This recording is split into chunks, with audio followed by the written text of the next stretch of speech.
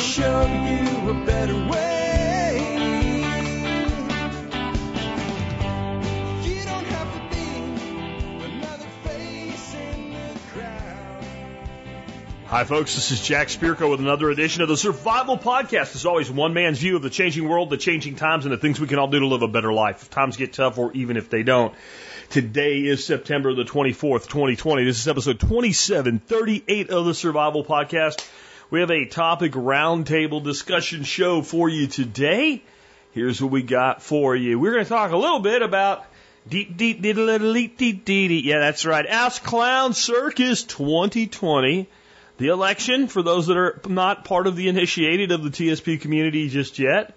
We're going to do a little bit of an update, some predictions, and some thoughts on why this time it matters, sort of, kind of, but it doesn't really matter what you do. It doesn't really matter how it comes out. It's going to affect you, but it's part of a much larger cycle, and why you ain't going to fight it. You better figure out how to harness it, and we'll have a quote of the day that leads right into that. Why I can't rerun your credit card for you, and why I also can't be a risk to your financial information if you buy an MSB from me. It's not possible. Neither one of those things are possible. I get people, their billing fails, and I always help them out. I'm not picking on anybody or anything, but, can you just rerun my card? It failed because I had a expired whatever. I can't. Now, PayPal and Stripe will do it sometimes. They'll rerun it like 5 days later or whatever if they choose to. Depending on the situation of why it failed the first time, but I can't do it. I can't do it, and I cannot possibly be the source if you get like credit card information or something stolen. Can't be me. I'll tell you why and why I do what I do. About the spill tray that I used for my aviary pond that I mentioned in Tuesday's show. Why I wouldn't buy a brand new one and why I didn't provide you with a place to go get one. We'll talk about that just real brief because that's come up a few different places, questions about, hey, where I get one of those? Maybe you can find one, maybe you can't, but I wouldn't buy a new one because they're not meant for what I did with it, and that means they're much overpriced for what you would do with it as a pond.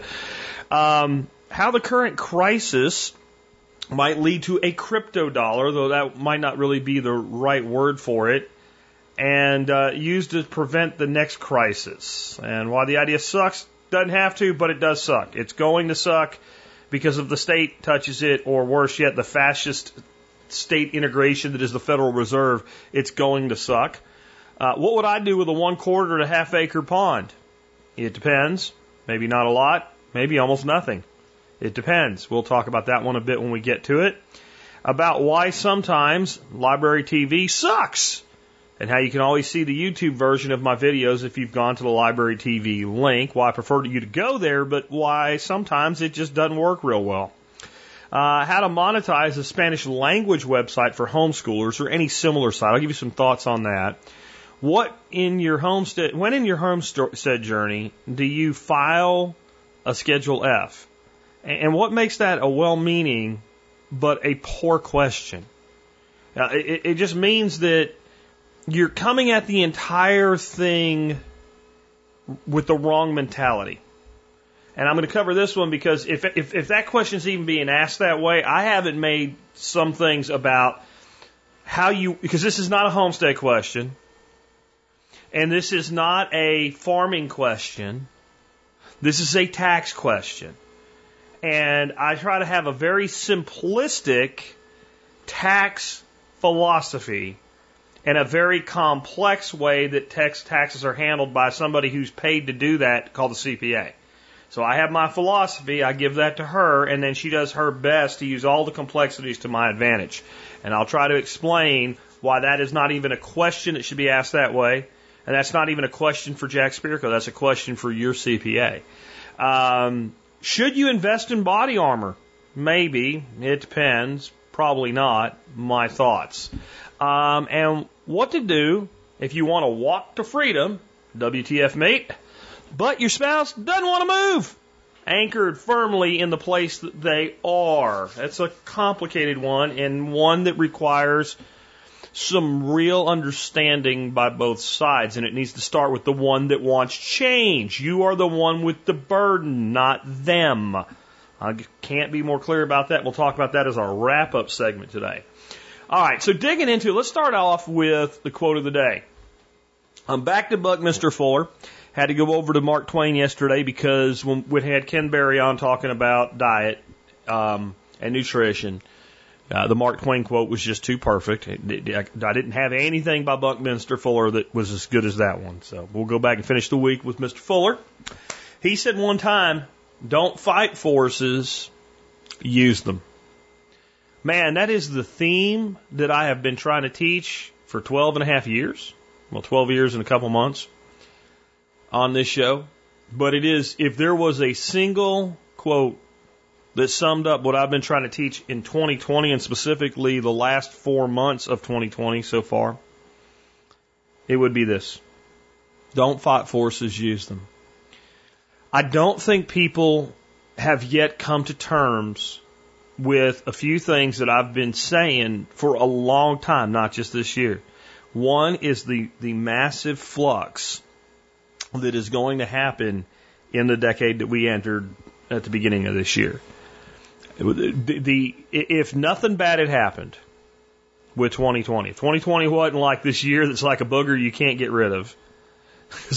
Explain what took. I think like 20 years from now, some kid asked me, explain what was wrong with 2020. I'm just going to tell him it was like a booger you couldn't get rid of. It wasn't really that bad, but it just wouldn't go away, you know. And because of other people looking at the booger, it made it worse than it really was. In the end, it was just a booger. If none of that had happened, we would still have this flux. And when you get the type of flux, the convergence of technology and government, and the replacement of one technology by another, some of those technologies being replaced this year are 20 years old. Some of the technologies being replaced in these years are 100 years old. When that all comes together in one place, you're going to get a macro transformation of everything. Your system of governance will be transformed. And I think that we are under this complete illusion that our system of government hasn't been radically transformed many times in our history as a country. And I would say that this transformation may be bigger and be the first one that is this dramatic without a war in the conventional sense being the cause of it. I also don't think people that are even somewhat in touch with that period of flux, it's easy to kind of accept, I have a 10-year process of this shit happening. It's easy to kind of push that out as being, well, I got time, and what have you. And to some degree you did. But I don't think people have come to terms with what I've talked about the acceleration of the flux, the condensing of the flux. All of these things happening faster because of the way that COVID was handled. It's not because COVID, it's because of the way the government handled COVID. And I do think it's part of a plan to accelerate this and get it all done as quickly as possible because I think the goal is control of human beings. I do not think people have any idea how valid that is. I do not think people have any idea how much damage has been done to the macro global economy yet. I think that things are so fluffed up with printed money that that most people really do not understand the underlying damage that's been done. This is like you have a scratch on a person that looks pretty nasty and they put some ointment on it and a Band-Aid on it. And you take the Band-Aid off and it doesn't look that bad anymore. It looks like it's healing, but it's gangrenous underneath it. And I don't think people are in touch with that. And I don't think people are in touch with the collective will of the global technocrats and oligarchs to completely take control of the situation. And I don't think people are in touch with the plan to destabilize the United States. I think that people are still in this us and them mentality, and it's Democrat versus Republican. And there's a big difference between the two parties at this point. There really is, because it's polarized and shown it for what it is. But it's so short-sighted because you think, well, if I defeat fill in the blank, if I defeat the other side of the dichotomy, the Republicans believe, man, if we take back the House, keep the Senate, keep the presidency, then at least for those 4 years, or 2 years till the midterms anyway, we've got it. And the Democrats conversely think, man, if we can get the Senate and the House and the presidency, we'll fix all this crap these Republicans have done. God, It's so hard for me to believe people think that way, but I see that people think that way. And it leads into our first segment about the Ass Clown Circus 2020, or the election. Here's what I think is going to happen. I think Donald Trump will win the election in reality. Whether or not that will end up being the final result remains to be seen. I also can tell you, and I'm not 100% sure on that, but I'm like a 90% on that, on my prediction radar. I think there's a significant chance that Donald Trump wins the election legitimately, and Joe Biden is able to steal through the court system and miscounting of votes and election fraud the election. I think that's a legitimate concern. I think it is also, there is a possibility that Joe Biden will win the election. There is, what you're dealing with is what is more powerful in the 2020 election, the hatred of Trump or the excitement for Trump. Joe Biden is irrelevant in this. I think you could take anybody that can breathe and speak, because the guy can barely pull that off, with no name recognition. I think you could, like, remember Head of State was a movie with Chris Rock in it, and the vice president and the president were flying in two airplanes and they crashed into each other. And so the president and vice president ended up dead at the same time, and it created an opening. I think it was the candidate. Anyway, one side or the other, like, they had the two nominees, or the president and vice president, crash into each other. It was a stupid idea. But what it had to do is create a situation where we needed a new person to run for president. And so they put Chris Rock in. He was like an alderman from Chicago or Philadelphia or something like that, as a losing candidate. And I think you could do that right now. Like, Kamala Harris and Joe Biden could be on planes that crash into each other, and like, shit, we just need somebody. And they just, hey, let's get the phone book and stick your finger in there, pick somebody. And they have just as much chance as winning a Joe Biden. But I think it's still a chance. I mean, years ago, John Ashcroft did lose an election to a dead guy. It's that kind of thing. Now, here's the problem and the destabilization that's been put in place. If either side loses, it has been set up to the point now where it is a reasonable assertion that there's fraud committed in the election. Whether it was or wasn't doesn't matter. It's a reasonable belief by either side that that occurred, which means you're going to have an election that is very close to a 50-50 split of the country, and you're going to have half the country believe they were cheated. I'm 100% on that prediction. I'm 100% on that prediction. I'm 100% on this prediction. On election night, you will not know who the new president is.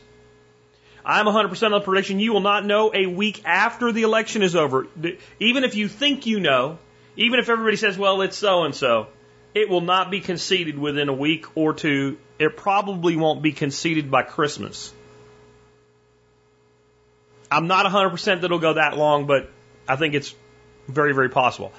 I think I'm almost 100% now on this one. I'm 99.9.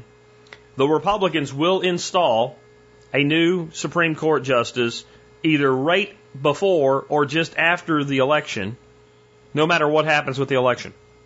I'm 100% that when they do, there will be more riots in the streets and shit going on. I think you will see more assassinations of police officers between now and the election and after it, no matter what happens.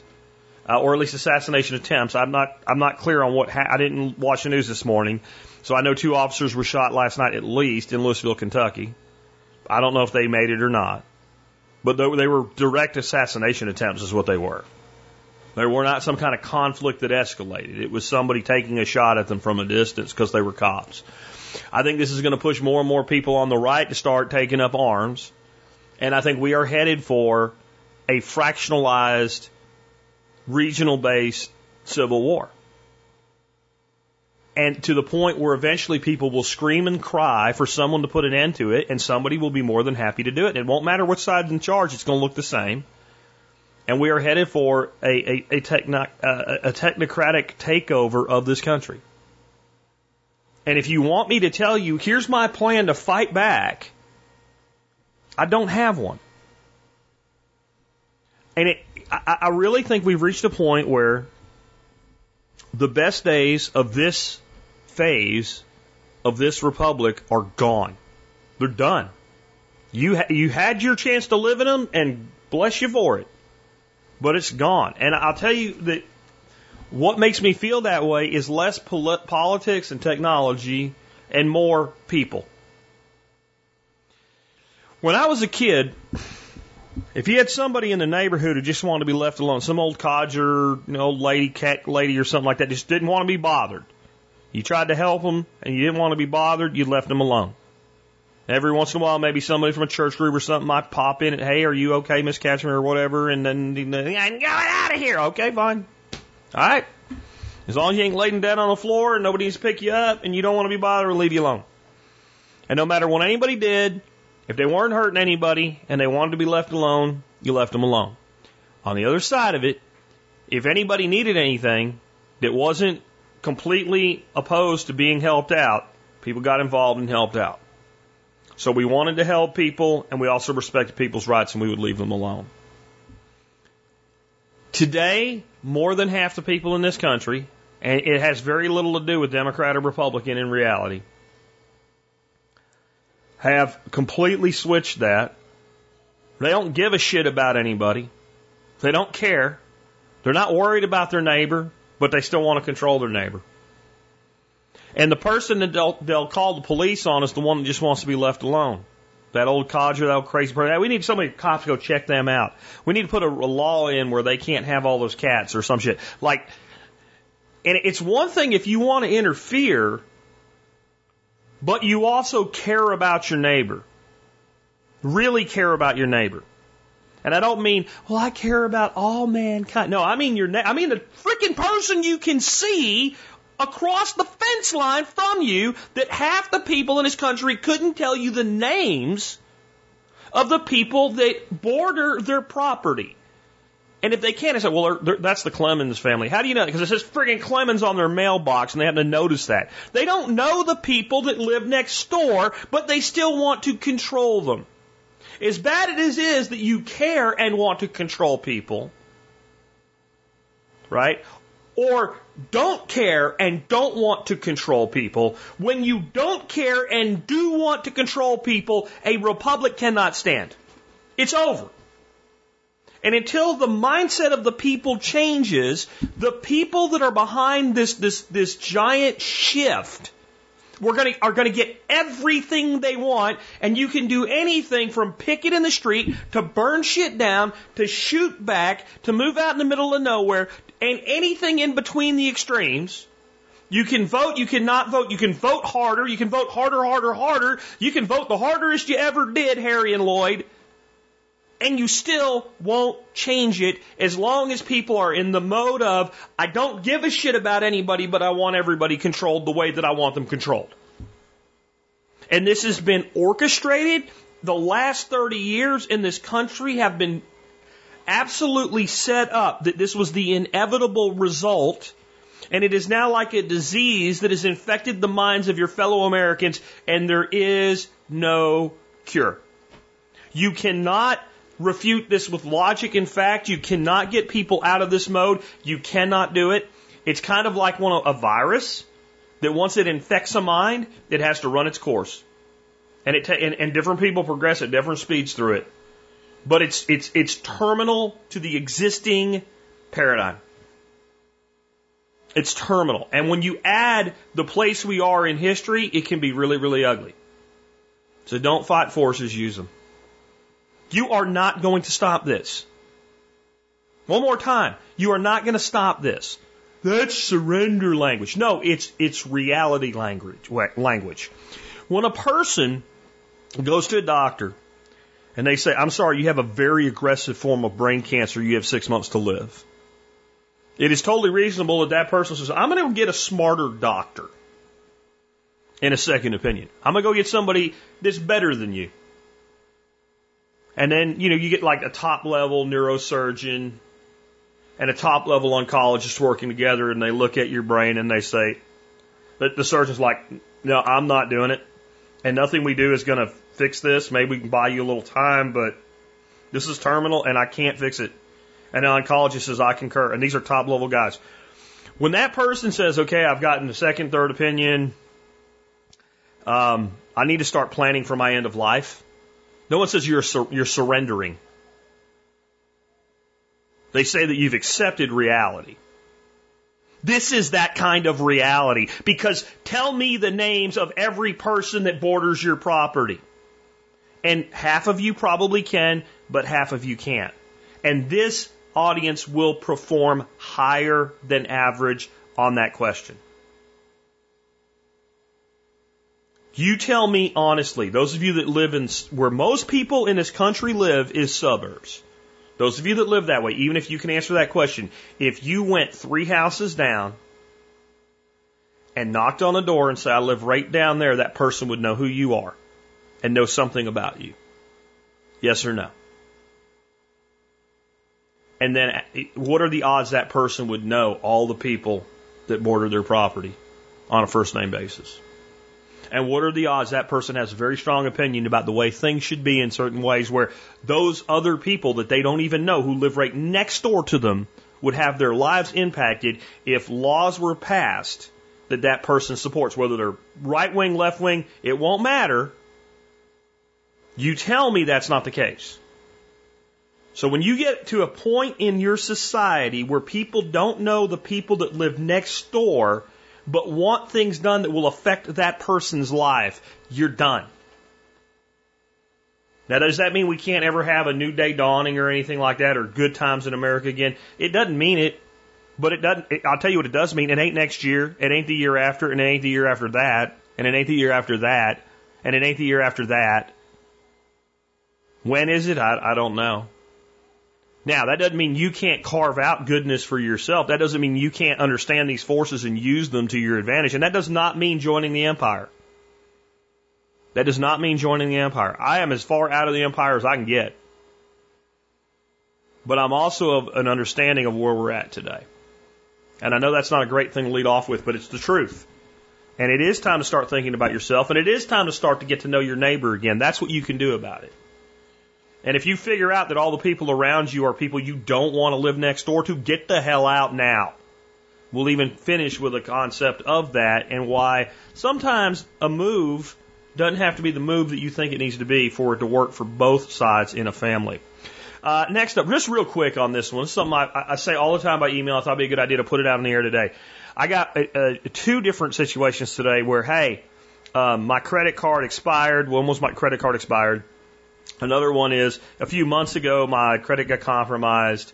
I had to get a new card, so it's a new card number now. My renewal came up, and both of them, renewal came up, renewal failed because can you rerun my credit card? One's like, I can give you the number, don't ever send a credit card number in an email, please. Okay. The other one was like, well, it's still good. It just, I had to update the expiration date. Can you rerun it? No, can't. I cannot rerun your credit card. I can't run your credit card.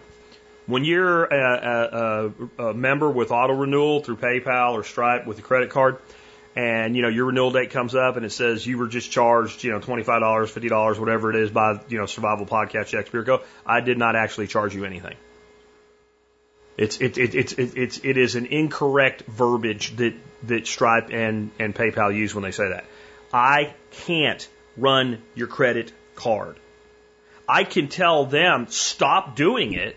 Like if you email me and you say you want to cancel, I go on my system and click cancel, and then a computer sends a thing to another computer that says, hey, don't do this anymore. When their renewal comes up, don't do it. And it tells my system when their expiration date comes, don't let them log in anymore. But I'm not running it. I'm not in charge. I don't have your credit card information. I never have your credit card information. And I think, especially with a membership type product, it's what anybody should be doing. I do not have access to your credit card number. I cannot see your credit card number. If you enter a credit card number when you are buying something from me, it never goes on my server. Both PayPal and Stripe do the same thing in a little bit of a different way, but one way or another, you either have an account with them or you are on account with them. It'd be the 2 ways to look at it. So you have a PayPal account or a Stripe account, you have a credit card registered there, okay? And when you sign up, PayPal or Stripe says this person pays this person this much money every 12 months. And then Stripe or PayPal charges your card or whatever, your bank account, whatever you have as a source, and transfers the money to my PayPal or Stripe account. That's how that works. So when you enter the credit card information, the name, the date, the number, the expiration, all that stuff, the CB3 code, all of that is on their servers. They're very highly secure servers. So I never see it. I can't run it. I can't charge it. If you think about it, if I could, then what would be possible for me to do is just to decide, oh, you know what? Bill told me I'm an ass clown and I don't like that, so I'll just charge $2,000 on his credit card to see if it goes through. I can't do that. And almost no merchant can. But there are sites that you buy stuff from that your credit card goes to them and it'll go through their provider or whatever, but it's on their server. Mine does not. Which means, even if you send me an email address and say, well, I've only ever used this card to pay for MSB and somebody got my number, it doesn't mean it came from me. It can't. It can be your bank got compromised, the bank that issued the credit card. It could be PayPal got compromised. It could be you did use it somewhere else and don't remember. But it can't be my server because my server never sees your information. And no, I can't rerun it. So just wanted to say that. Next up, I did a show on Tuesday about ponds, and I talked about all my different ponds. And I said I've got this 250-gallon pond that's like 6 foot wide, 9.5 foot long in the ground in my aviary. It's really cool for what it is. And I said where I got it, but I don't think people understood. That doesn't mean you can just go get more. I got it off Facebook Marketplace. Facebook Marketplace is a place where people sell stuff, and most of it's used shit. There's a couple, a husband and wife team, up in Carrollton, Texas. They're like scavengers. They go around to all these different places. They go to warehouses and stuff. They look out the back, and they're like, oh, look at all that shit laying there. And they go look at it. Oh, I could use this. I could use this. I could use this. They go find a warehouse manager like, hey, this is a good side hustle, by the way. Hey, you guys want to sell any of that stuff back there? And sometimes that person will say, yeah, sure. Sometimes they'll say, you can have it if you'll get rid of it. And I talked to them. Sometimes that means they got to pick it up and get it out of there right away. But they've had places that are close to where they're at, and they don't want to move it twice. So like, well, can we leave it there, but it's ours now, and you give us a month to get rid of it? And yeah, sure. Okay. And so they'll list it, and then you can either come pick it up from them, and they'll go get it and take it home if they've kind of made that deal. But a lot of people want delivery, so they have a delivery fee, and they'll load it up and they'll bring it to you. And I got them for like $60 or something like that. I think it ended up being like $75 with delivery for 2 of them. They're almost $300 new. And if you bought one from somewhere that had to be shipped to you, it's obviously a freight type situation. It's going to be expensive. I would not buy one of these new to make a pond with because it's overpriced for what it is. If you can get one for $50-$60, it's awesome. It's absolutely awesome. By the way, I have one that I really don't have another use for. If you are local to me, you want to come pick it up, and it would be something you can pick up with a pickup truck, I am interested in selling it for $70. So if you're local to Dallas-Fort Worth, you're interested in buying it, reach out to me by email, jack@thesurvivalpodcast.com.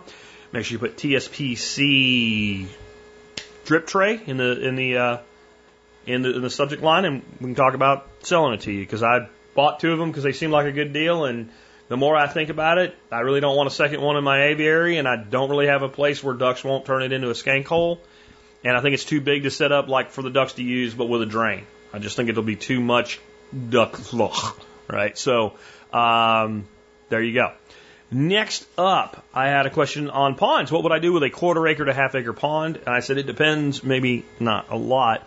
This person asked me to do a show about this. I might in the future, but I wanted to also kind of just answer this from a standpoint of let's not mess up a good thing. So if I have a 1/2 acre pond on my property, it's been around a while, it's stable, it's got fish in it, and it pretty much does what a pond is supposed to do. In other words, it keeps things alive and they don't die. I might not do much at all to it. I would want to get an understanding of what's in it. I would want to make it usable, so I would look at possibly creating some sort of dock, pier, pseudo jetty, something like that makes it usable. If I want to be able to put a small boat on it, I'd want to set up an area for that to make that easy to do. I would certainly consider stocking it. I'd probably definitely stock it unless it just didn't really didn't need it. I would probably feed fish in a pond like that to increase their size and grow them quicker. And I would probably do that very manually in the beginning until I had trained the fish to eat and I was able to get a visual on these fish eat best at this time and they eat about this much food. And then I would probably create some sort of automated feeder, whether it was a dedicated fish feeder or a deer feeder with a deflector or something like that, that fed about that much at about that time. And I would keep a really close eye on that for fluctuations, i.e. fish stop eating, fish slow down in eating. Either of those, and I want to cut that off when that happens. And I would just enjoy it. That's like 90% of it there. I might consider adding structure to it. If that makes sense. I'd be really careful about structure that I added to a pond because it creates snags and that makes people miserable and things like that. So you want to only do what makes sense and you really want to really think before you do anything that's difficult to change your mind about. So I've seen people do things like they drive by a construction site. They've knocked down a cinder block wall. There's a whole bunch of rubble. They talk to the foreman. Hey, can I take that? Sure. I don't give a shit. That's one less thing for me to deal with. Yeah, take as much as you want. They go home, they get a little boat or something, they take a little bit out at a time, and they make a little reef. Okay. And it does what it's supposed to do, but like if you start getting snags and stuff like that, getting that shit out of there and changing your mind, you see where I'm going? Complicated. So I would really think about things you add as structure. Things that make really good structure that you don't need a lot of to get a big bang for the buck are things like large pipe, things that make cavities and things that fish can go in. I'd be real careful about introducing vegetation into these ponds, though you're going to have some, but think about what you do. If you, for instance, introduce cattail, it's a great thing, but it will, if it's a shallow edge, it'll grow way out into the shallows, and it'll eventually line the whole thing, and you'll have to hack it back to be able to get access to the shoreline. So I mean, you really got to think about what you add, what you don't add. And I would be careful you don't overstock. I would look at a large pond aeration system of some sort for a pond that size. It's big enough to stand without it, but small enough to have a big problem if something goes wrong during fall turnover or spring turnover or what have you. A lot of this would have to do with its depth, etc. But those are just some things to think about if you have a sizable pond. You need to think about the age of it and the current status of it as well. I would not plant trees in the dam breast at all. I would highly consider planting something like bamboo on a dam breast. Bamboo on a dam breast is incredibly stabilizing. Really, really, really is.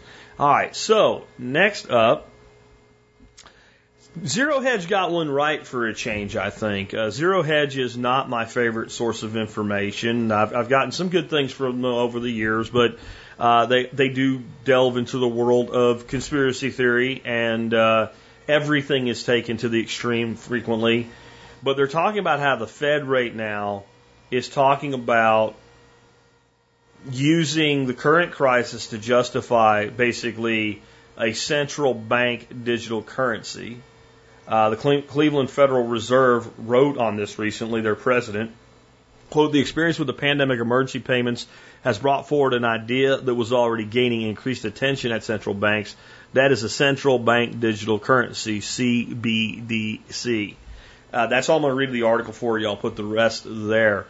But what this would do, if every American had a US dollar crypto wallet, for lack of a better term, an account with the Federal Reserve Bank system, then think of how easy it would be to distribute emergency distribution of funds.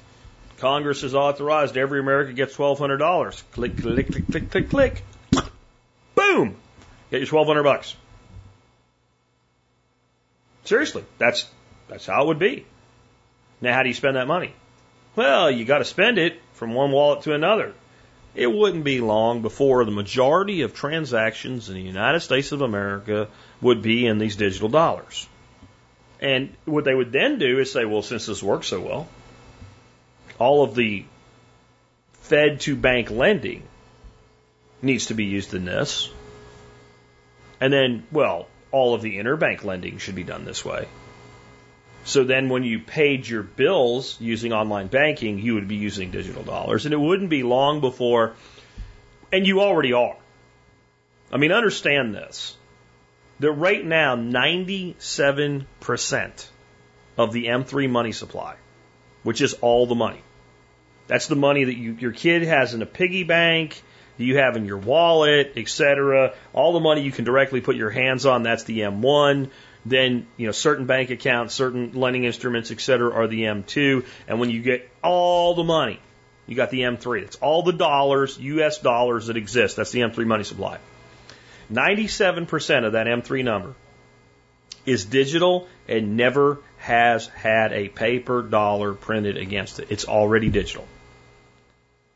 The key is that it's all done through individual bank transactions. And so here's just again about the birth of dollars. Happy birthday dollars. New money coming into this. It's not always the government printing money. Bill wants to buy a house. Bill needs to borrow $200,000 on a mortgage, in addition to whatever he's putting down and all. So Bill takes out a mortgage for $200,000. Bill banks with Summit Bank. Summit Bank issues him a mortgage. Summit Bank does not give him $200,000 that other people had on deposit.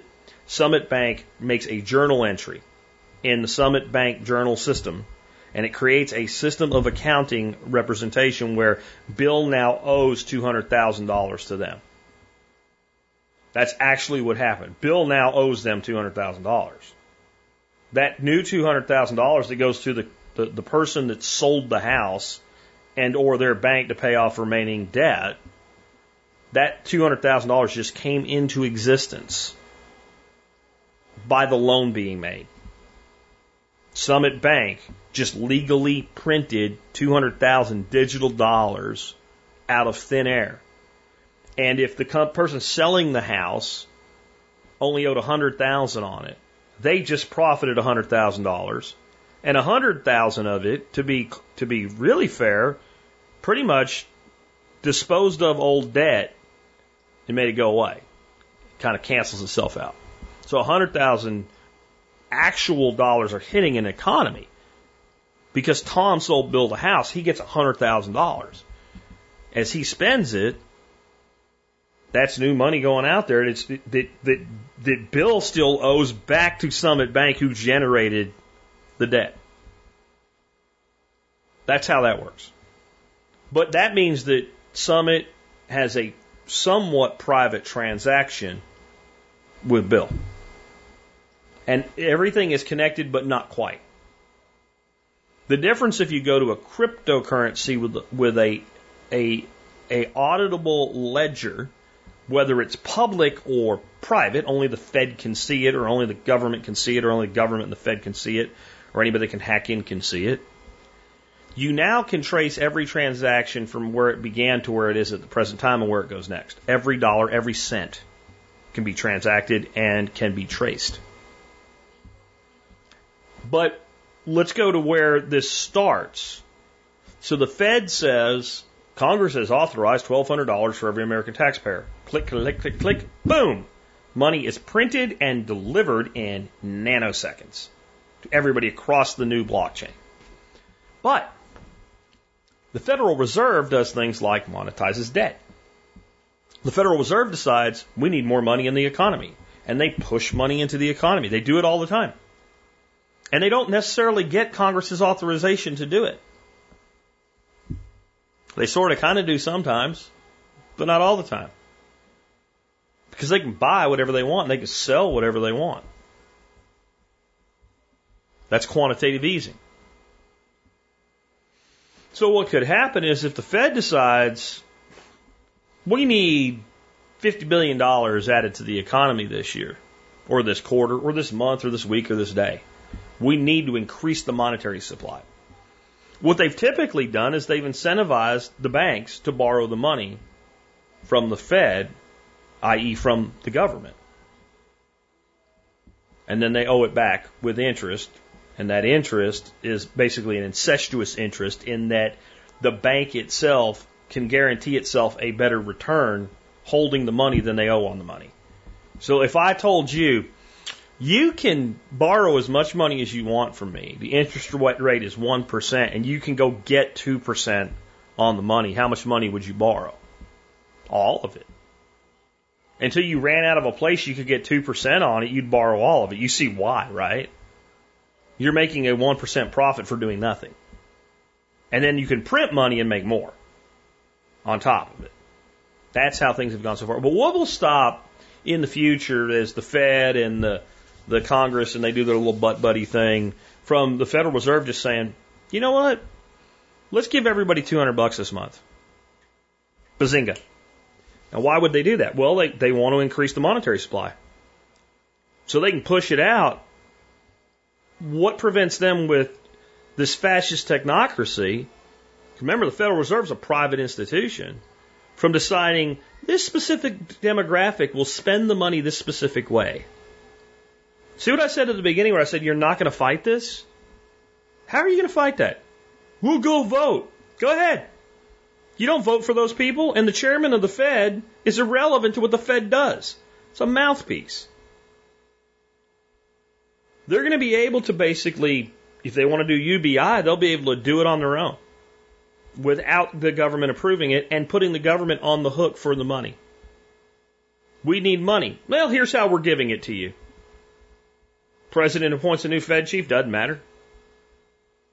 These people have been in control for longer than there's been in the United States of America. The banks behind the Federal Reserve have financed both sides of every war since before there was a United States of America. And you think you're going to fight it. I had somebody on one of my YouTube videos say, why don't we just get these financial bastards and do them in? Go ahead, try. You don't even know their names. Rockefeller. Okay. Because it's all the Rockefellers. And I'm sure you can find the right Rockefellers that are actually... You think these people that have been controlling the global monetary supply, the global money system for 300 years are people that you can get to? You are out of your mind. What always happens when people make that, let's go get the bastards, then they go out and they kill the people who are your random everyday millionaires and billionaires who have nothing to do with this shit. They kill the John Galts. They don't kill the Rockefellers and the Rothschilds. That's not that, and then you know what the result of that is? Socialism. And in the form of either communism or fascism, just read a history book. It ain't hard to figure out. But this doesn't have to suck. See, and that's the thing. You always use the truth to sell a lie. You always use a good idea to install a bad idea. If you wanted to make an economic system that actually worked in America, instead of the American people paying taxes on their income, you'd create a monetary system where the government, not the Federal Reserve, and again, this is statism and I'm not for it, but if you wanted to make it work as good as you can for the most people, you'd create a system where the government generated a certain amount of money every year and basically spent it into existence, and what was taxed would be production in the form of some sort of sales tax levy or something like that. It wouldn't be a tax on wealth, it'd be a tax on spending. And yes, you're not educating, if you're new to this area, but the companies don't pay sales tax. Yes, I understand that. Right? You're telling me things that I knew and forgot before you knew them. When you go there and get all hyperventilating and send me all caps emails and shit. I know that. It still works. And you can finance 100% of what our government actually needs to do to be there through a sales tax system, and people could make as much and keep as much as they wanted and only pay it when they spent money. And then there'd be lots of places for people like me and you to do business as agorists without paying that. And when we wanted to participate in that, in their economy, their way, we would choose to pay that tax, and that makes the tax actually voluntary, and I no longer have a problem with it. That ain't going to happen, but this type of concept is actually the way, if you wanted to run a modern society that made sense, if you wanted to move toward post-scarcity, it would be the way to do it. But there's no way that a government, a state, can be trusted with this power. And it's about to have it. I'd say 5 years or less. Next up, Library TV. That's LBRY.TV. I know that doesn't spell library, but you say library. LBRY.TV.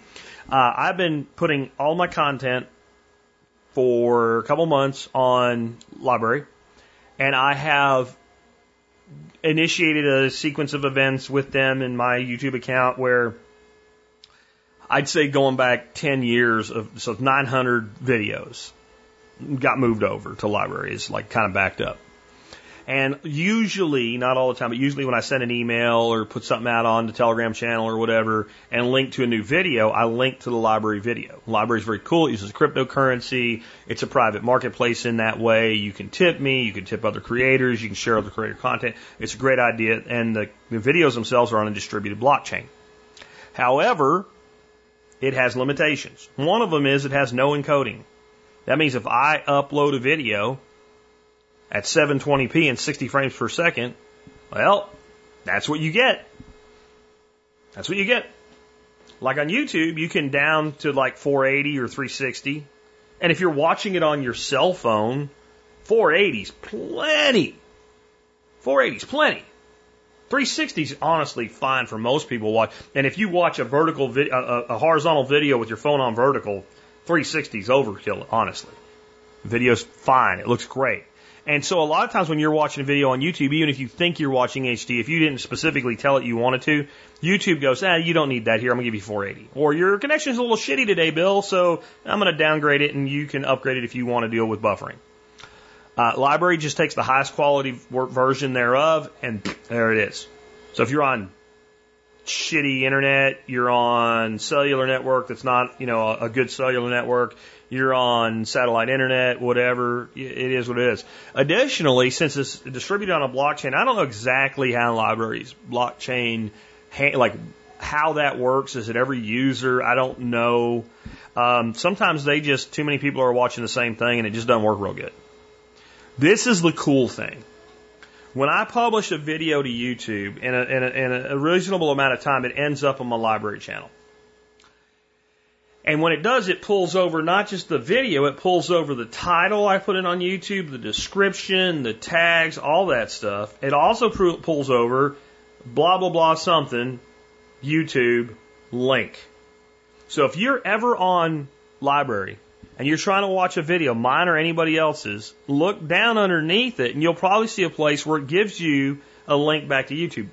Most people using Library are also still using YouTube like I am, and they're uploading their content to YouTube. By the way, I've tried direct uploads. It works, but it has this problem of buffering issues and stuff like that more often.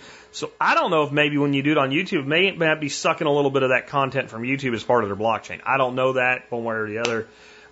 The founder of Library reached out to me about being on the air, filled out the guest form, did not put any questions in the guest form. When you fill out a guest form, it says, give me 8 things to ask you. Refused to do it. I emailed him back recently and said, are you really going to, refuse to provide any input as to our conversation and therefore not talk to 250,000 people? And I got no response. If anybody knows this guy, you might want to inform him that that's a dumb thing to do. It's a really dumb thing to do. And I would say when it comes to people that are at that level of notoriety, company size, impact, etc., and above, I would say about 1 in 5 hold their breath and refuse to provide questions. I've said this before recently. I'm going to say it again, though, just for anybody that thinks they want to be on the show or advises anybody that wants to be on the show, especially if they're, kind of like a company founder or well-known personality or whatever. This is stupid. This is stupid behavior. You're about to speak to 250,000 people. The person enabling you to do that says, let's make sure that we talk about the things that are important to you. And obviously you know more about your stuff than I do. So throw me 8 bullet points of discussion that I can throw at you, and I'll take it from there. And that way you get a good experience. And you say, yeah, I don't want to. In fact, you know what? I don't want him. Tell him he doesn't get to be on the show. Tell him he's going to have to beg to be on the show now. I'm tired of people like that. I'm absolutely tired of people like that. It's mind-numbingly stupid behavior. I take it back. I'll let him on if he comes back and does it. It is. I don't understand. Like, anybody with I wouldn't say with a brain, because that's not fair, because these are smart people that do this. Anybody whose brain is properly functioning when evaluating that proposition would be like, you know what? That's a good idea. That's something that makes sense. I do want direct, like, I would have loved it when I was on Glenn Beck's show, or I was on with Judge Napolitano. In either of those situations, to be able to say, listen, ask me these 4, 5, 6, 8 things. And even if they would have said, okay, here's 8 and we're going to pick 3, because I might. You know, I know you know your content better and I know my audience better. But I would have given them a better interview and they would have given me a better experience. And I've been a guest enough times to know it sucks when you think, well, I'm going to talk about these things, and like the host, you can't even steer the host there. And it's dumb, dumb, dumb, dumb, dumb. It's dumb. I'm done with that. Anyway, let's move on from there. All right. Next up, I got a person asking me how to monetize a Spanish language website for homeschoolers. And they said they like my discount membership program. They've thought about subscriptions to their teaching, annually or quarterly or monthly and things like that. And so here's my thing.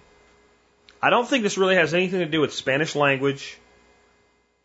And I think it only has a little bit to do with the market here as homeschoolers as to how I approach this. Okay, so if you're going to be teaching people a foreign language, you're competing with apps like Rosetta Stone, which are very, very affordable and very well known. And they have massive amounts of marketing dollars to advertise on Fox News and MSDNC. Okay? That's who you're competing with. If you're going to go with, initially anyway, a subscription model. And if this was something totally different, like you reading Bible stories to people, which is an app, by the way, that I see advertised on TV, then you're competing with some company that's advertising on TV. And so that's pretty diverse right there. Bible stories for bedtime for adults. That's actually a thing. It's advertised on major networks. Spanish language for homeschoolers. And they're talking about a tiered price based on the child and their grade level. And okay, I don't think that's going to work. Now, I have to be really clear when I say things like this. I never want to demotivate anybody from trying anything with their business, especially an electronic business that doesn't involve filling up an inventory shelf, and therefore there's only so much money you can lose.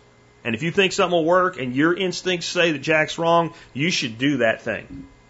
But I personally, that's not how I see this working out really well. I think this is like a perfect place for a freemium model. So a freemium is, this is free, this extra stuff is money. This is free, this extra stuff is money. So I would come up with the best you can do for entry-level Spanish instruction. Something that might even take people to the level of like what you would get in a half-year junior high Spanish class. And then I would go beyond that, and I would charge something to go beyond that. And you might even come up with things, I don't even know what you'll come up with. I do not know what you'll come up with. I was going to give you some ideas. I'm going to stop because I'll ruin it. When I started TSP in July or June of 2008, I did not know what my monetization would be. I didn't know. I built the show. 6 months into it, having I think about 10,000 listeners. No, it was like 2,500 listeners only. I had sponsors coming to me at that point and said, I can start to do this. I won't take a lot of money from them. That way we can work together going forward. Created a sponsorship program. And it was about the end of February in 2009. So you're talking 8 months.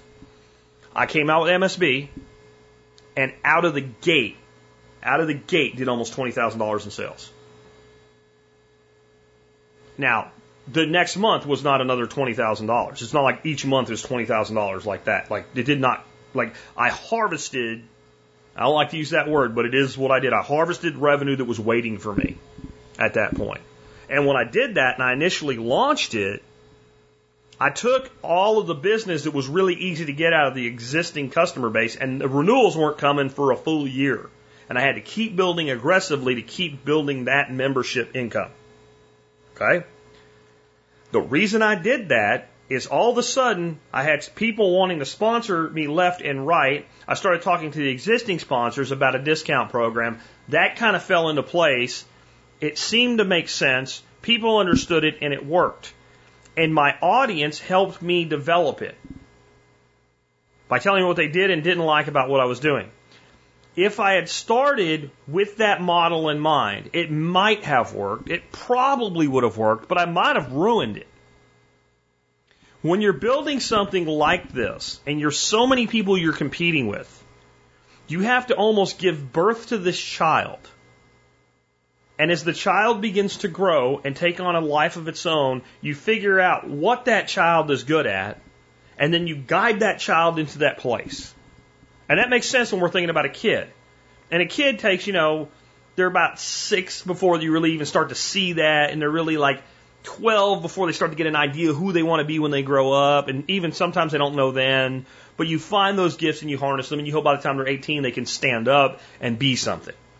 With a business, you don't have 18 years for a business to stand up and be something.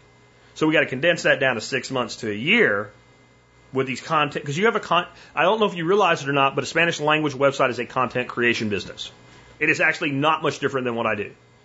But that doesn't mean that my monetary policy, my monetization policy, I keep saying monetary because we talked so much about Fed today, my monetization policy will work for you.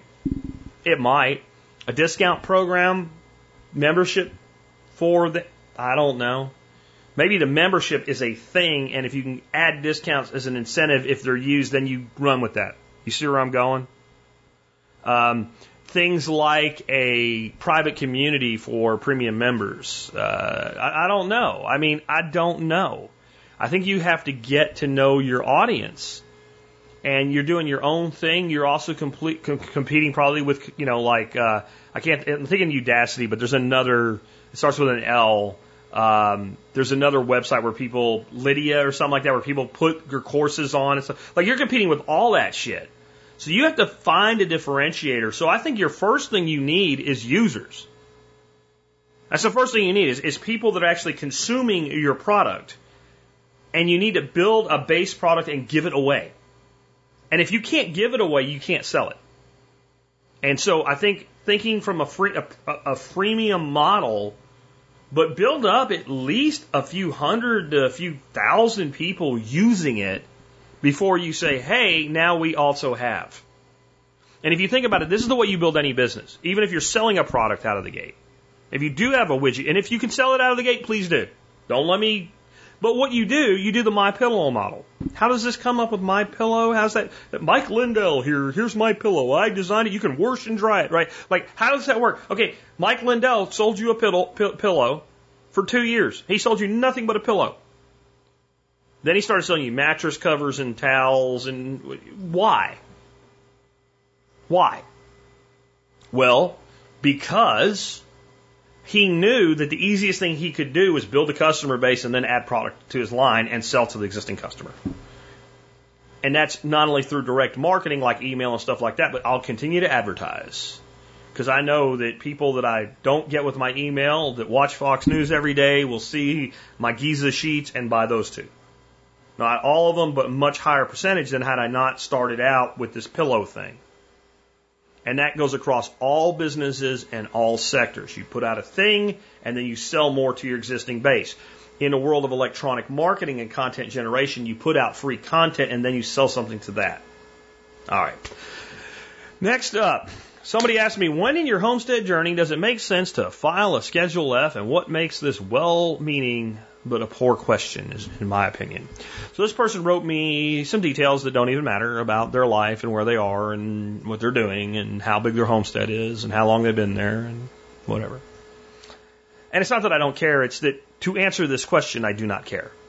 When do you fill out a Schedule F?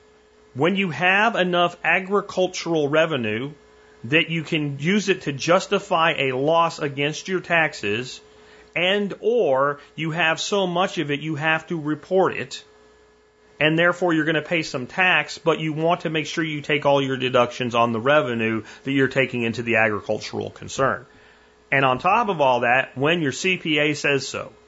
There is nothing about a Schedule F that is magical in any way compared to any other schedule anything you file with your taxes. It's not like, oh, look, now I need a Schedule F. No. It's many of you would be better off if you had, let's say, a content creation business, like a YouTube channel, right? Even if you didn't make any money, try to make money. For 5 years, you can try and fail to make money and write off expenses. You have to make money in a concern about once every 5 years. You have to make a profit. And the problem, though, is if you don't make a profit, then it becomes a hobby and you have to report the revenue, but you don't get to write off the expenses, but then you can end the enterprise. All right? So some of you would get way more ahead with a content creation business, writing off all of your inputs to your content and your business meals and stuff like that. Because you're not actually, unless you're selling produce, unless you're selling farm production to somebody, or at least attempting to, you don't qualify for a Schedule F. You have to have revenue for a Schedule F, and it has to be revenue of a certain type and kind. So if you open up a eco farm, but you don't sell farm shit, you have people that come and you're doing ecotourism, you're in the real estate business.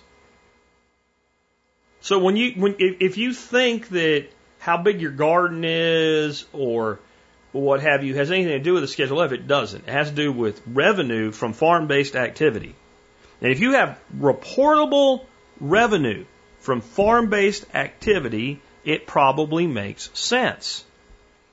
Now, reportable. When I use that word, I don't mean you can report it. I mean you need to report.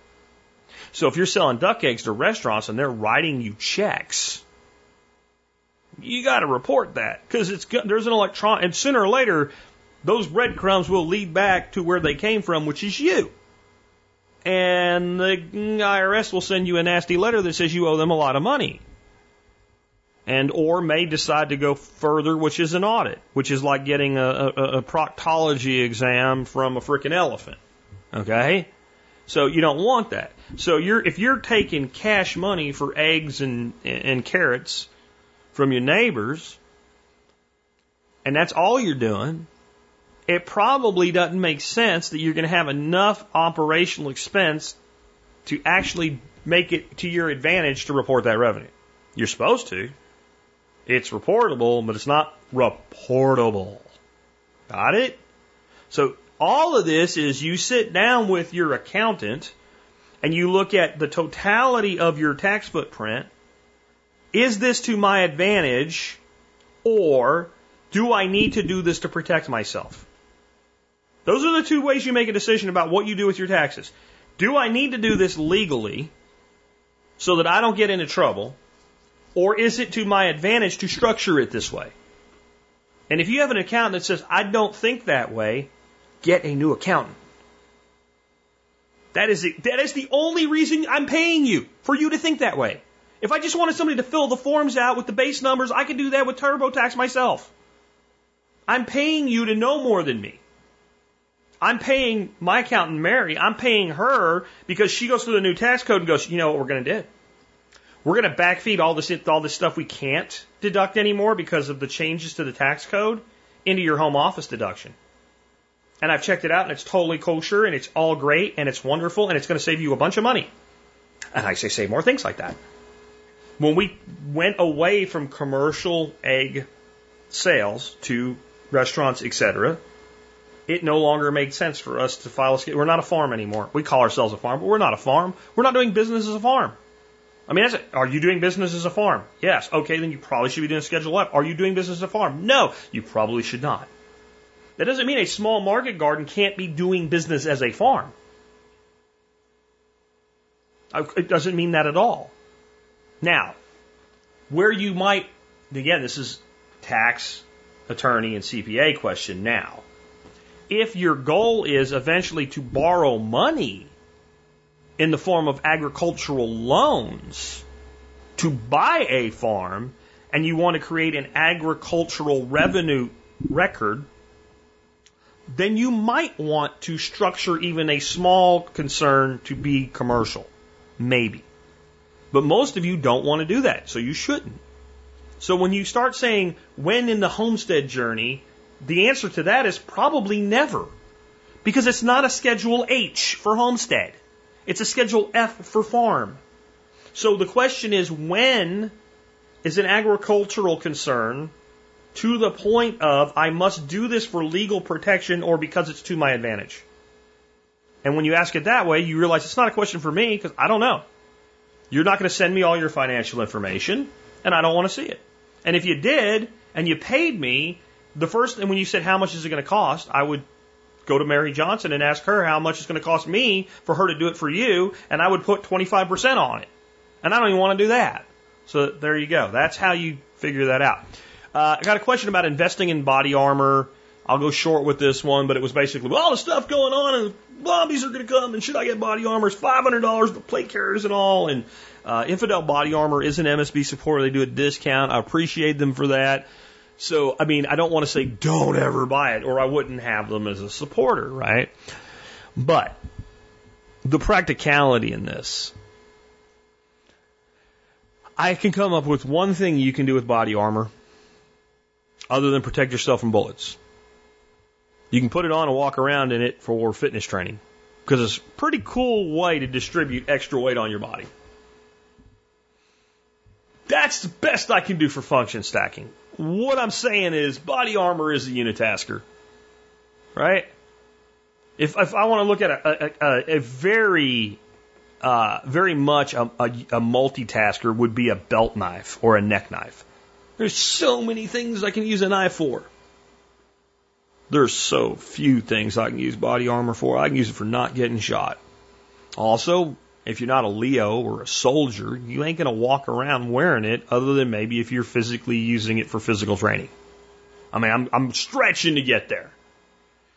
So odds are, if somebody shoots at you, you won't be wearing it. So you have to come up with a scenario where, all right, boys, lock and load, they're coming, and you're going to put your body armor on. I ain't saying it can't happen. But I'm saying it has a limitation of practicality. If you travel around a lot in large cities and some shit goes down, like went down in Louisville last night, it might be a good idea that if you had it in your truck, you'd throw it on. Maybe. I'm glad we can buy it. I'm not going to say I don't have any, but this is what I would do. $500 is real money for everybody, even millionaires. $500 is real money. I mean, it's not $20. And I wouldn't try to, that's not a place to go cheap. But if I was looking at my homestead and I had a project that was going to do something for me, give me a yield that would exceed $500, and I only had $500 to spend, I could either spend it on that project or I could spend it on body armor. Nah, I'd spend it on the project. If I was looking at my weaknesses on my homestead and said, I really need another generator, or I don't have a generator, so I need a generator. I either need a backup generator or a generator, period. And I didn't have a generator, now I go get a generator. If I looked at my food reserves and I had 6 months worth of food in reserve, I might buy some body armor with that $500. If I had 2 weeks worth of food in reserve, I would buy more food. If I had very little ammo, I would buy more ammo before I bought body armor. Because I just think that it's one of those things, boy, you are going to be happy you have it if you need it, but the odds that you need it are going to be really low. The odds that you're going to need a sidearm on you to defend yourself are higher than you're going to need body armor. Or that body armor will be there when you need it, even if you have it. Right? Because we're talking about body armor, plate carriers here. We're not talking about like, underclothing, base level bulletproof vest that works on handguns. We're talking about body armor. This is, and I don't know if you've never worn it before, it's not exactly a comfortable thing. It might be comforting, but it's not comfortable. So I think this is a very personal decision, but if you have any major holes in your lifestyle goals or your prepping goals, this is kind of one of the last things that I would look at. Really. Unless you specifically see a potential for serious threat to you and yours. So you live in a certain place, it's like a flashpoint city, you're not going to get out of there. You do think you could be facing an armed mob at some point. Oh, yeah. And in that case, I'd move before I'd buy body armor. It's out at the end of I've got everything else I need. That's my opinion with it. Last question was from a gentleman who wanted to move and his wife doesn't want to move. This guy came to us through John Willis, which a lot of y'all have. Let me read his for you real quick. It's from John. John says, I came here to your podcast from John Willis. I've been a supporter of SOE tactical gear for the last decade and finally listened to John about tuning in your show. And I owe John a lot. John really is one of those people that helped me out in the early years. And never has asked for anything in return, really. And won't take my money. Just an awesome guy.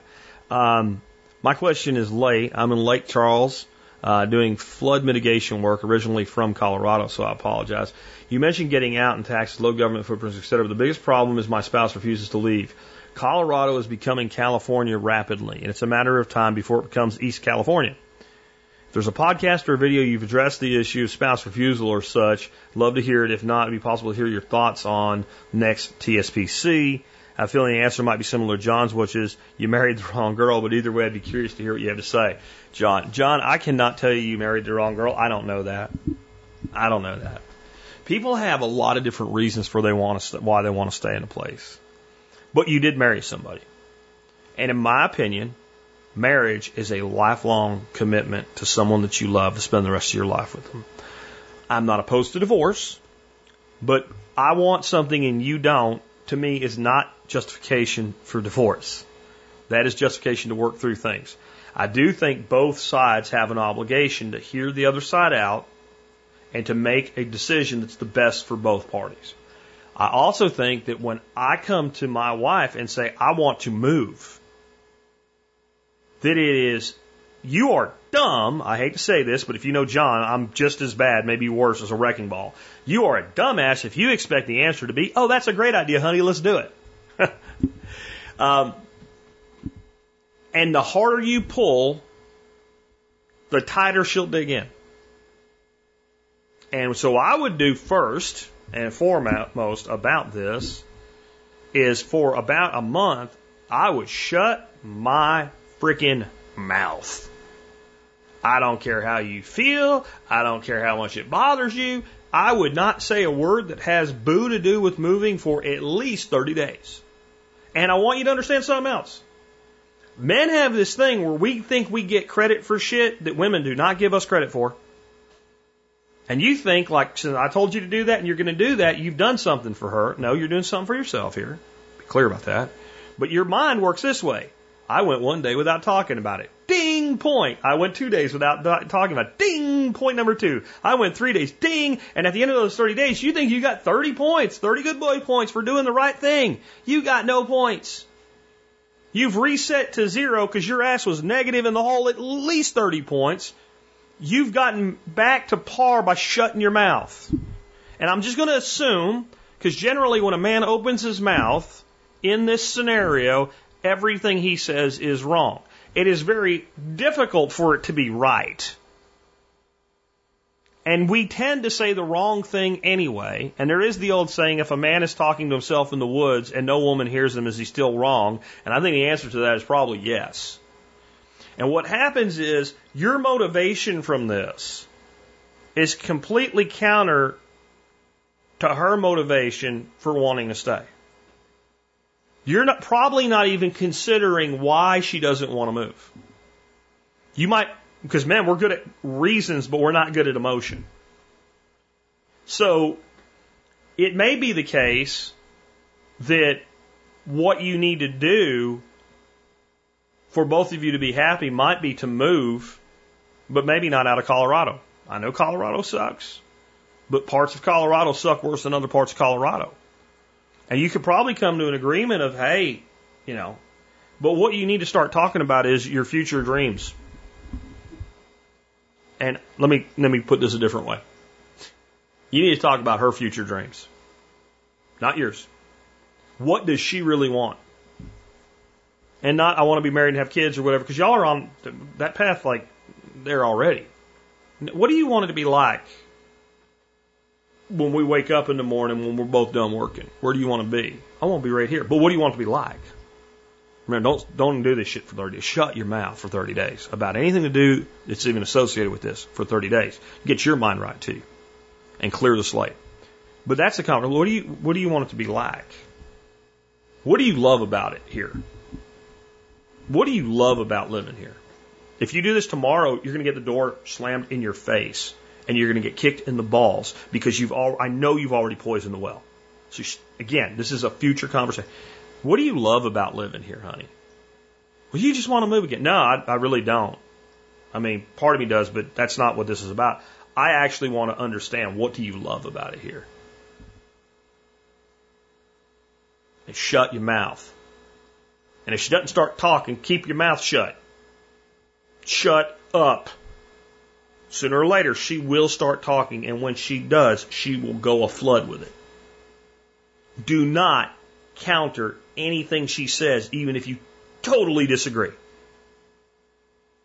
Because I'm not trying to get you what you want. I'm trying to get the two of you what you want. I want you to be there's some sales techniques in this that I know from being a professional salesperson, but I always negotiated from a standpoint of a salesperson with my clients so that I could get us both what we want. Not so I could get the deal. If I got us both what we want, I'm going to get some deal. You ain't getting everything you want, so don't even come from that standpoint. What do you love? Tell me everything you love about it here. And encourage it and agree with everything she's right about. You're right about that. I didn't think about that. Shut up. I promise you, if you say that, there might be a momentary pause in her mind as she tries to process you not pushing back on something, and you agreeing with her and you acknowledging her emotion, because we suck at that as men. But once that crank, right, and that machinery turns, she's going to go again. And if it doesn't all happen at once, walk away from it. Shut your mouth. If I was in a formal meeting with a client where this is understood, I think we've got as far as we can today. I'm going to go back to the office and see what else I can do for you. Please let me know how else I can help you.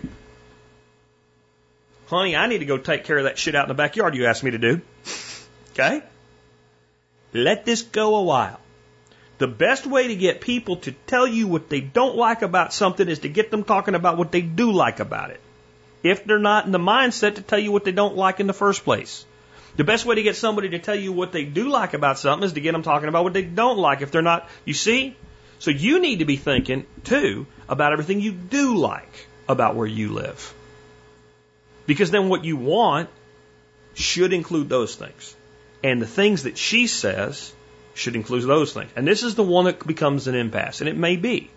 And this may be where you have to compromise more than you want to. If what's liked is family and friends, and the family and friends are really there and worth liking, you can't move to Montana or Louisiana or Virginia or West Virginia or wherever you want to go and keep that. And that's often the biggest anchor. If that's not there, if that's not the reasoning, then this can probably be overcome. But when you take any person that's relatively content and you want to make a major change, and moving is a major change, if you didn't expect resistance, you don't understand psychology. So what I'm saying is, you have to plant the seed in her mind that you can have more than you have right now. And you got to get her looking at it. And I would say, if you have a place you're really interested in going to, take a vacation there. Take her on a surprise vacation. Shut your mouth about moving when you do. Just go there and have fun. And then talk about it. See how that works? And that's the best I can do for you. And you just have to work together to figure out what both of you want to have more of in your life and figure out how to get it, whether it involves moving or not. Because I found a lot of people, even in places I really not prefer to live, guy wants to move Timbuktu, woman don't want to move an inch. But often you can move 10 miles and make a massive difference in your life for the better. And that might be your compromise. I don't know. But that's the way I would come at it, the mindset to come at it from. With that, we've wrapped up another episode of the Survival Podcast. If you like the work that we do here and you want to help support us, one way you can do that is do your online shopping at tspaz.com. That's TSPAZ.com. tspaz.com, where you'll find all of the items that I have reviewed over the years. And these are all things that I own, I use. I have them in my home. If I need another one, I would buy it, or I would not recommend it to you. Today's item of the day is one that people are already picking up like crazy. I have recommended this item for a long time, and it's on sale. And the sale price that it's at is the lowest price that it's ever sold for on Amazon. It has sold for this price a few times, but it's never sold for 1 penny less. It's on a lightning deal. This morning when I got the alert, it was 15 hours left. So I'm sure if you're listening to this today, you can still get one if they haven't sold out. But it's the Anker Astro E7 portable charger, specifically the 26,800 milliamp hour version. This is the big one. This is the beast. This will charge the shit like an iPhone. It'll charge about 10 times. It is awesome. It is the best backup charger I have ever found. I'm not saying it's the best backup charger I will ever find, but I've been recommending it for years, and I have not found a better one. For capacity, for cost, for everything. And it is on sale today for 43% off, probably for another 8 to 10 hours if you got this podcast when it just came out. On a side note, one of my users wrote into me today, I love the Telegram channel. I bought one of those about 15 seconds after you put that alert out because it's that good of a deal. I bought it. I have plenty of backup power. I bought another one at this price. It's an amazing backup power pack for like $35, $36, whatever it's selling for today.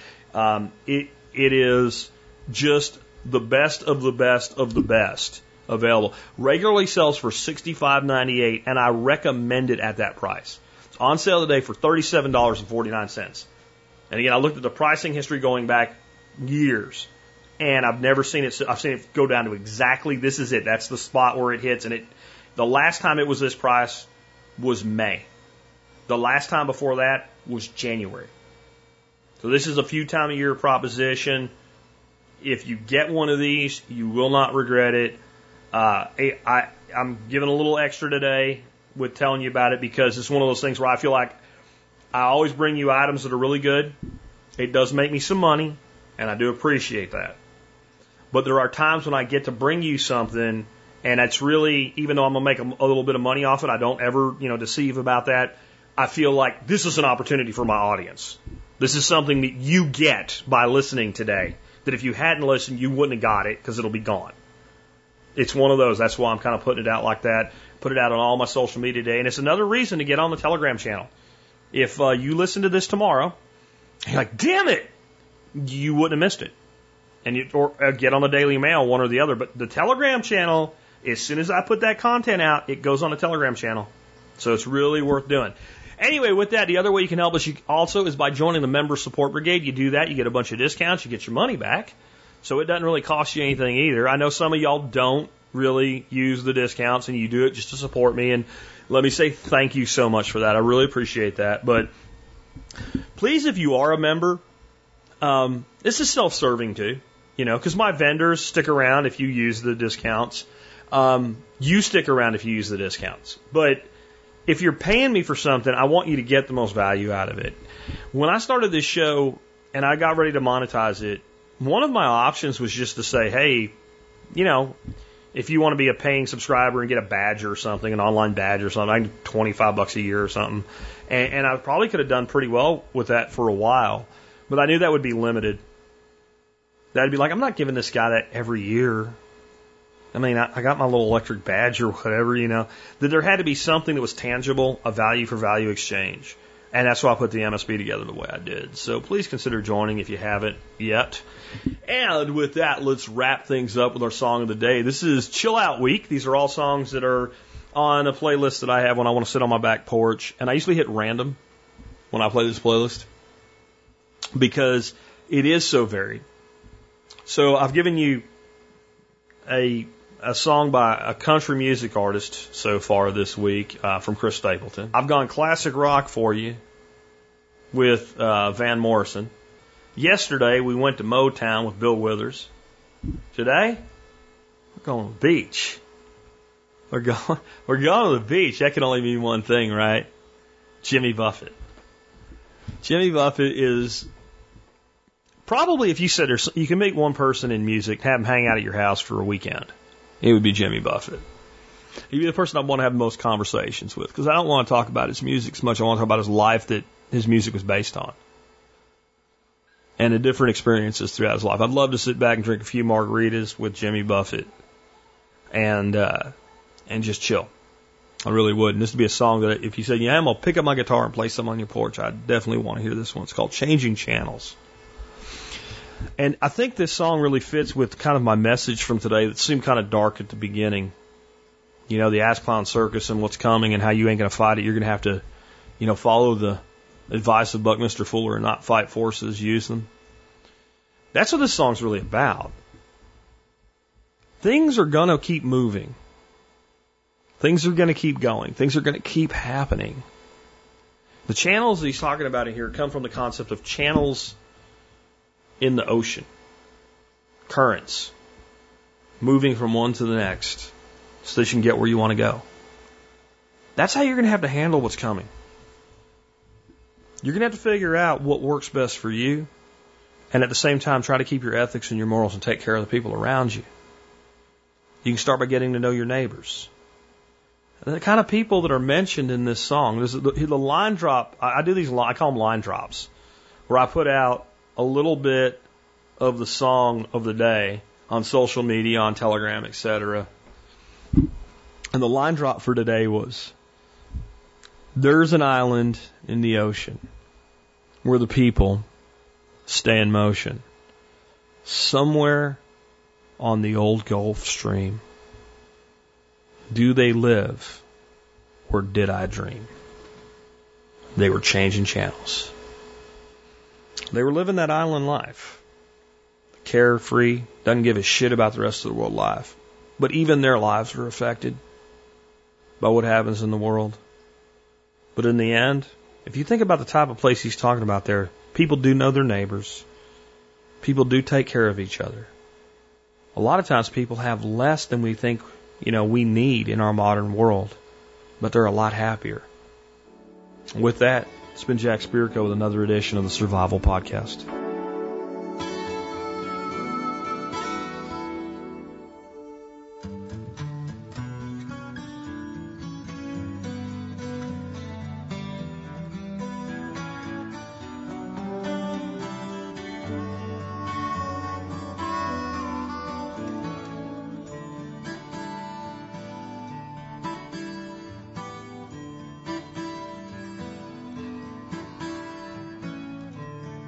Girl of 1,000 faces, from a long line of basket cases, daughter of a fortune teller, oh, the lovely Isabella, she's channels, staying on her toes. She's just changing channels as she goes. This place is full of beachhead sailors, fishermen and old retailers. Simple lives are so deep-seated, and history always gets repeated. Some folks see a bird's eye view, others haven't got a clue. Some will go, some will stay. It doesn't matter anyway, they are changing channels. Crazy girls and boys, they'll be changing channels, changing tones.